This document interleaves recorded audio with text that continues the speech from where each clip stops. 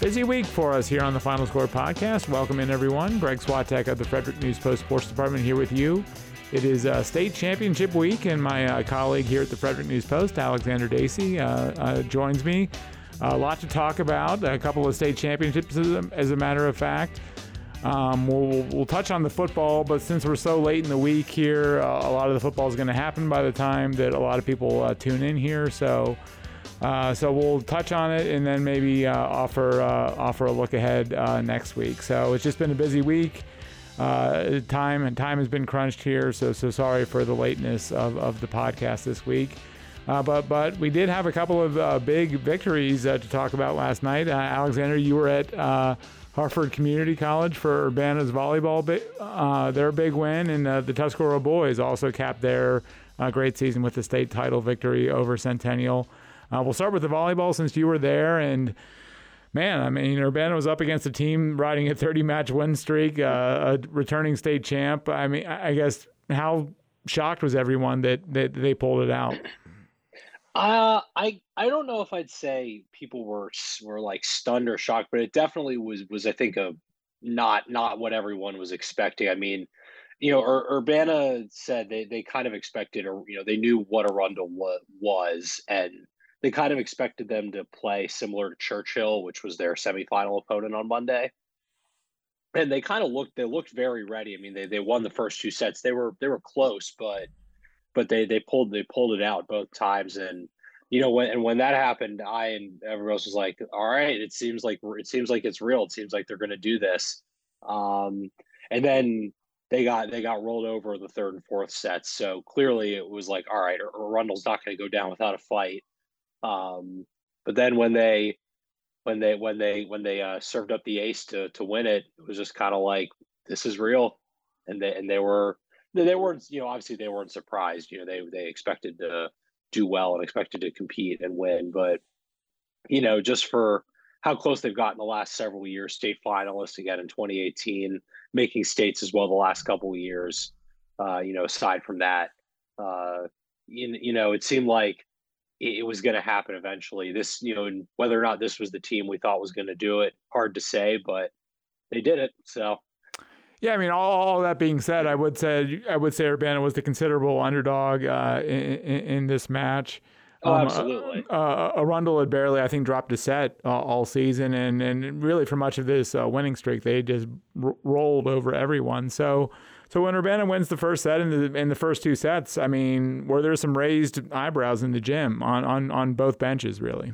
Yeah, well, the Arundel side, when Arundel brought a very big cheering section, so the Arundel side definitely got a little quieter, and I think everyone kind of on the Urbana side had the kind of feeling of like, oh wait, this might actually be happening. Like Arundel lost I think 7 sets all year. They hadn't dropped a set in the playoffs, and then Urbana takes 2 close ones off them.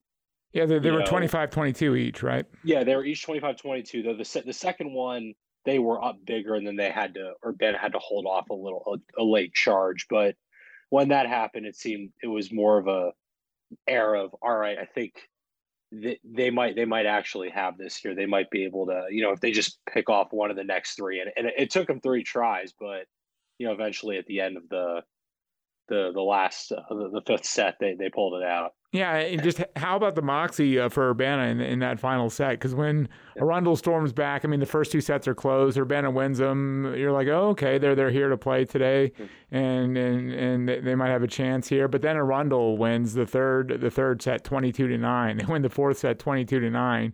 It seems like they're right back on track. I mean, once Arundel won that 4th set to pull even, did you think it was inevitable that they were going to win the 5th also? Yes, I was like, yeah, this feels like they woke up. They woke up, right? Yeah, right. It's like the whole thing is collapsing. Arundel's found themselves. Urbana doesn't really have an answer, and a couple those say. I mean, again, Urbana, like Arundel, hasn't really dropped a lot of sets this year, but the couple times I've seen them drop sets, they've dropped sets by a lot. Like it's not like they don't often drop close sets. Now again, they also just don't drop sets a lot usually. Period, but. It was something I noticed where that's not when they lose, they tend to get rolled. So I was like, all right, is this just sort of is this going to start cascading? Is it going to start coming? And then Arundel won the first point of the fifth set, and I was like, oh boy.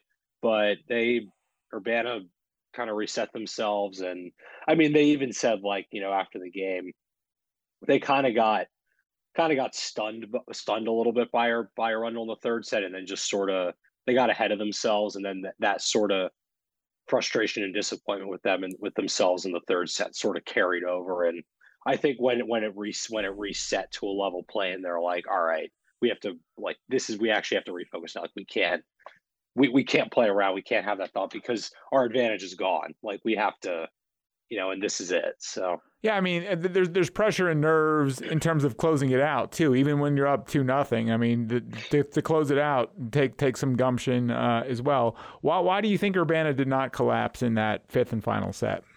I mean, I think that realization of, like, this is it, this is do or die. Like, we have to do this right here.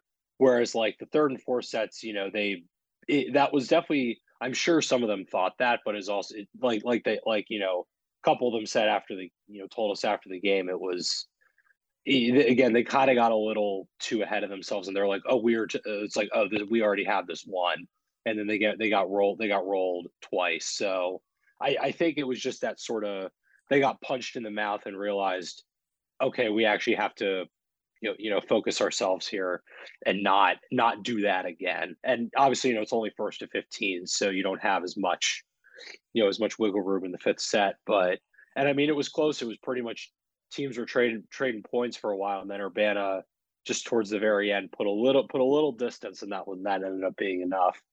Who were the players that stood out for Urbana?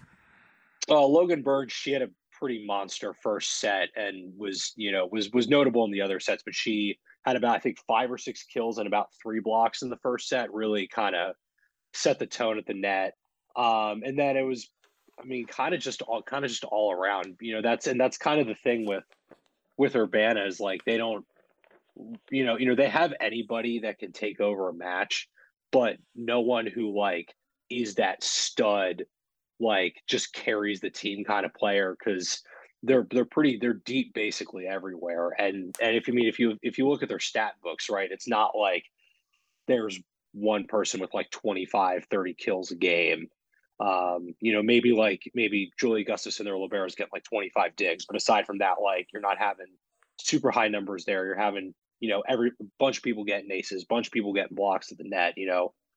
Like they're not, it's difficult. It's often difficult. I've often found it difficult when covering them to, like, pinpoint one specific person who to, like, spotlight, because they're all fairly well-rounded. But I mean, she kind of set the tone early, and then again, Julia Gustafson, she had the winning ace. I thought she also particularly played a strong game on Monday against Churchill, and again, wasn't maybe quite to that level on Thursday, but when it counted, she was there. Claire Thompson, I mean, she's always around. She's there, probably their best all around player. But I mean, three seniors right there is a lot of seniors on the team, but they also have a couple big freshmen and sophomore contributors that are going to be coming back. Simona Sassi, blocker in front, she had some really clutch kills and blocks. And then Karis Burge, the youngest of the Burges, on the outside, she had some nice kills as well. How did the team react when they won? It was a mixture for them of disbelief, like they said, happiness, obviously jubilation, but also disbelief, shock. That it kind of happened. And again, especially the way that it did, because with the ace, like Julia said, like, they weren't expecting to ace out the final point, and they were expecting to have to, get settled into a long rally like they had. But so it was, I mean, just kind of, your typical, like, shock, excitement, kind of feeling of, oh my God, did this actually just happen? But they were very happy, and I think, again, for a lot of them, they gotten close. They got into states the last two times before this, 2 or 3 times, and then there's nobody from the 2018 team that's on this team, but just sort of that legacy and how close they've gotten the last couple of years. I think, and again, especially for the seniors who, had come close to finishing but hadn't been able to. Now that they've done it, I think it was just part of it was also just relief that they were able to finally get that one. They were able to be crowned.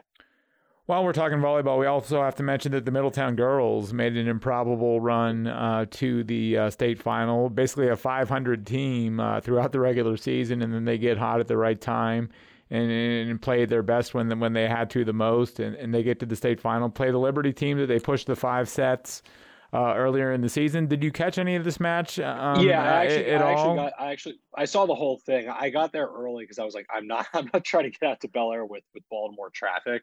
Yeah. So I decided to just get there for both. Middletown, Liberty won. Sorry to interrupt, but Liberty did win in 4 sets. So Middletown is a state runner-up, which is obviously a great accomplishment for them. Yeah, I mean, Liberty probably has the single best player. And even when I was talking about this with John, both of us has probably seen this fall a hitter named Sarah Hart. She's committed. I forget where they said it's some D3 school she's committed to, but pretty much every time Liberty was able to set up something for her, like it was falling. Like Middletown couldn't. Middletown tried, but couldn't do much with it. And when you have just one player that's that dominant and that dangerous, it's you have to account for it. And I mean, and again, Middletown scrapped. They kind of got rolled in the first and third sets, but second set they won. They came back. They hung it within one, and the fourth set was fairly close, but Liberty ended up taking over in the end. So again, great run for them. Kind of again unexpected. Have never been to states before this year. Knocked off a defending state champion in the process, the number 1 overall seed. I mean, like you said, they were basically a 500 or just below 500 team for most of the year, and I mean, these things happen, get hot at the right time, but also a number 5 seed in a region. I don't know the last time a team seeded that low has made it to the state final. So, tip your cap at least for that much. Any theories on why we didn't see more of this stronger team earlier in the season? I also covered them on Monday, and I think they said, some of it was just sort of, I guess, not gelling fully and just sort of comfort level with everyone. It was, there were games where they looked good. The one time I saw them in the regular season, they swept Linganore, and they looked really strong. But again, they kind of had games where they would do that, but then they'd go, play like Catoctin, who's decent, but probably about a similar level, and then they got swept in that. So it was kind of just this yo-yo of we're not really finding ourselves. But they said around the end of the season when they played Walkersville, they lost to Walkersville in one of their last games of the regular season, and then they come back and play Walkersville the first game of playoffs and beat them. And they said that was the game where they kind of something in them just sort of turned, and they're like, all right, we know how to play. We can do this. We can beat these teams. It's not like the talent is there. I mean, for starters, Jordan Pryor is one of the best players, if not the single best player in the county. Like, that'll get you somewhere. And then there's a nice supporting cast around her. So, I think just getting that win and just getting the confidence from that win sort of gave him the way to be like, all right, we can do this. It's not impossible. We can knock off these teams. And then they go and upset Glenelg, a state champion last year, on the road in 5 sets. Then they sweep Hammond, and then they beat Queen Anne's County, who was the number 1 overall seed, in 5 sets. Sweep Douglas into the final. So it just sort of, I think it was like once they got that little bit of confidence, once they kind of figured out how to play with each other, it just started rolling. And I mean, kudos to Liberty too. I mean, again, they have some really great players on that team, and they were undefeated as well. So that's a tough opponent to run up against in the championship. But they is not, again, kudos to Middletown. That's not a run. It's not a run many teams make. Yeah, but before we get to the soccer, I do want to mention here the state cross country was last week at Hereford. Catoctin boys and Frederick girls both finish second overall as teams, which are great results for them.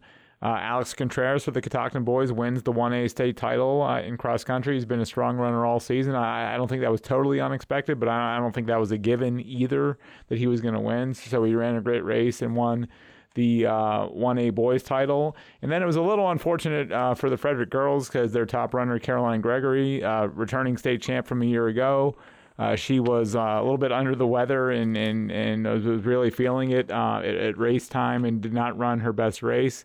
Still finished third overall, which is a great result for most mortal runners. Caroline hasn't been a mortal runner all season, but she was under the weather. I think the two girls that finished ahead of her, she had beaten pretty easily before, so it was just bad timing with an illness. And had she won, the Frederick girls might have gotten over the top. But just wanted to make note of the state cross country championships at Hereford, which is a very difficult course. With Alex Contreras' state title, Catoctin boys finished second overall, and also Caroline Gregory, a remarkable third place finish considering how she was feeling, and the Frederick girls finishing second overall in Class 3A. All right, on to the soccer and the Tuscarora boys, and man, I don't know what you could say about them. I mean, they just make it look so easy all the time. Really unchallenged for most of the season. They had the one weird loss to a good Liberty team earlier in the year, but since that loss, Todd Nepper, their coach, said after they beat Centennial 3-0 in the state title game that in the 12 games since their loss, they had scored 51 goals and allowed only 3 with 10 shutouts. So that's pretty good. So I mean, you have to think that they're going to be remembered as one of the best boys soccer teams ever in Frederick County. You've seen the Tuscarora boys probably more than anyone here. Just what are your thoughts when you watch them play? The first time I saw them was back in September against Urbana, and immediately when I watched them, I'm like, they're just sending so much pressure. Like they just send waves of pressure. They're just faster than everybody, and they're more tactically sound than everybody, and they're just winning all their battles. And it's like I'm not, and again, I'm not as big of a soccer follower or person as a lot of other people, especially around here.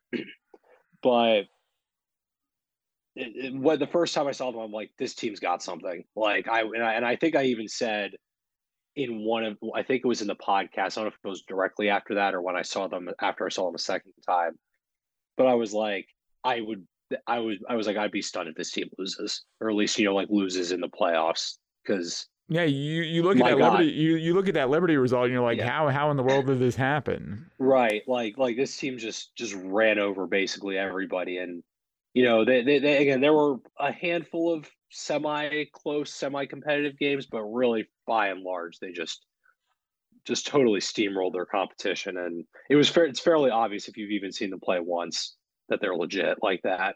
I mean, and just to put their separation from everyone else into a little bit more perspective, I mean, Brunswick's the returning state champs in 1A. They're back in the finals this year. We're recording this before they play. They play Falston again in a rematch of the 1A final on Saturday afternoon. So we don't yet know the Brunswick boys result and if they'll win another state title.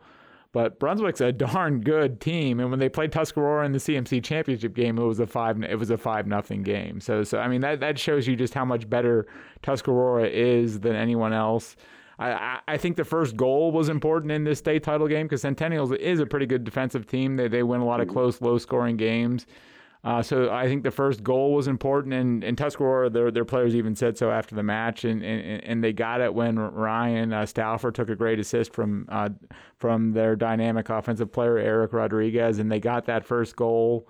And then Nick Stevenson came through with a couple of goals. I mean, it wasn't just Eric Rodriguez. It was a full team effort here for Tuscarora. Absolutely, and that's something you notice. I mean, obviously Eric, breaking basically every school offensive record in the book that there is, obviously is their big guy. But I mean, really, they, again, like you said, they have threats from everywhere.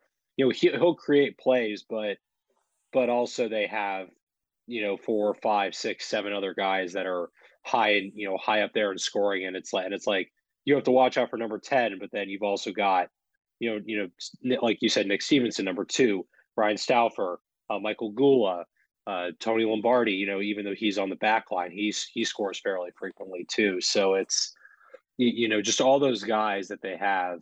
It's remarkable, really, that it's just one of the most well put together teams in any sport in the county. Might be the most well put together team in the county, at least definitely this fall. I don't know about all year. I'll have to see how that shakes out, but just that level of dominance and that level of nearly perfect play basically every time they go out, just how sound they are is truly remarkable. Yeah, I mean, I think their defense is underrated too, because they really didn't give up a lot of goals, and the couple of chances that Centennial had, they were either stopped with a great save by the goalkeeper for Tuscarora, and they just closed down the chances really fast, and the goalkeeper is Aiden Ritta for Tuscarora. Well, I wanted to give him a shout out too. So, yeah, a dominant season for the Tuscarora boys. First state title in 14 years. Their 2008 team, that was much more of an underdog team, much like Middletown volleyball, got hot at the right time and played their best when they had to, and they broke through and won. This team, there wasn't much doubt about it. They were the dominant favorites all season long, and they lost in the state semifinals last year. When they got there again this year, that was the redemption game, they called it, and the state final was the childhood dream game, they called it, because it's what everyone plays for and had been dreaming about. So the Tuscarora boys win a state title. We don't know yet about the Brunswick boys, but let's touch on a little bit of football here. I heading into the state quarterfinals, I guess, how shocked were you by Frederick going down to Oakdale? Pretty shocking. I mean, I just went to go watch the game just for my own amusement, and I was fairly surprised at how, I don't want to say, I mean, Frederick definitely had their moments, but Oakdale seemed like they controlled the game more often than not. I know they had some turnovers in the Frederick defense, obviously, played more of a bend but don't break style, which they hadn't fully, it was more just like they were just dominating opponents. But yeah, when Frederick went up 17-7 early in the fourth quarter, I was like, well, this is probably it. This is the moment where they're going to turn it on. But credit Oakdale, they shut them down, and they got the touchdown. What was about 5 minutes left, and then they had Evan Austin ran like a slightly longer than a 2-minute drill, and I mean they just kept running that same like RPO kind of play, and right, it was killing. It was killing them. The Frederick defense had really been the best defense in the county all year long, and that RPO was killing them all game long. And Oakdale even made a couple of mistakes. They threw a couple of picks down close to the end zone, including one in the end zone. And yeah, I'm with you. When Trayvon Neal caught that long touchdown pass to go up 17-7, I'm like, okay, Frederick finally woke up. They're just going to roll to the finish here. But I really thought Oakdale played an A- game, and Frederick played like a C+ game. Right. And that was the difference. I mean, and the last play was weird too, because he had the dive over the top and the ball was swatted out of Evan Austin's hands. Right. When did the whistle blow? Was there even a whistle? Did he cross the line? Right.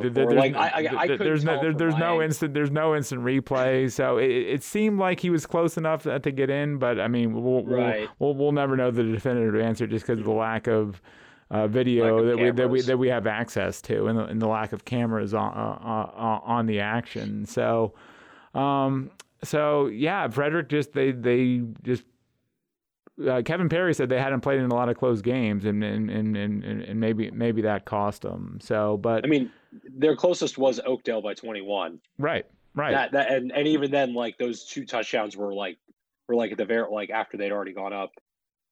By what was it, 28? You covered that game, right? I think it was 28 nothing. Yeah. So. Yeah. So now I think Oakdale's got a great shot to win it all. And I think they believe that too. I mean, they're on the right side of the draw. They play Westminster in the state quarters. Westminster's formidable. They're 10-1. They beat Leganor on the road earlier in the season, but they lost to South Carroll too. So I like Oakdale's chances to win that game. And then they play Athelton, who seems like a pretty weak number 1 seed in 3A. They've played a lot of teams close that some of our teams have handled rather easily. So you got to like their chances in the semifinals. And then do they see then Damascus? Probably Damascus or Franklin. Or Franklin, two long perennial state powers potentially in the state final. But I think the path is really clear for Oakdale to get to the state championship game now, and who's to say they can't win it after they beat what we all felt was the best team in Frederick. So just a real quick rundown of the quarterfinals. We don't know yet what happens. Urbana seems to be in good shape. They're the top seed in 4A, 3A. They play Perry Hall. In the quarters, we have the big Oakdale Westminster game, and then you have a couple of 2A games. Middletown is at Hereford. From what I understand, both those teams love to just run the ball and pound the ball, so that figures to be a line of scrimmage type game. Whatever team plays better along the lines is likely to win that game. And then Walkersville, of course, has its hands full with undefeated Milford Mill, who really hasn't been tested all season long. I even looked. Apparently, Milford Mill right now is on pace to have the highest scoring offense in single season scoring offense in state history. They've scored 500 more points than they've allowed. I think it's 550. I think it's 550 to 50 for the season so far. So we'll see how Walkersville stacks up against them. And then Brunswick, of course, in 1A, they by virtue of their win over Patterson Mill, the 4th seed in 1A going into the playoffs, Brunswick moves up and they get to host a game against Forest Park of Baltimore. Can the Railroaders get back to the state semifinals in Class 1A for the first time since 2012? So. All right. Thank you for joining us, Mr. Dacey, and all of you. I'm going to try and have Jerry Burge on. We tried to have him on earlier in the season, but after their great state title win, we're going to try and have him on next week during the holiday week early and have a guest next week. So exciting time for all of us with all of these state finals and quarterfinals and championships happening. So keep it here with the final score, and we'll talk all about it and keep you apprised of what's going on. Thanks to Alexander and all of you for listening, and we'll see you back here next week on the final score.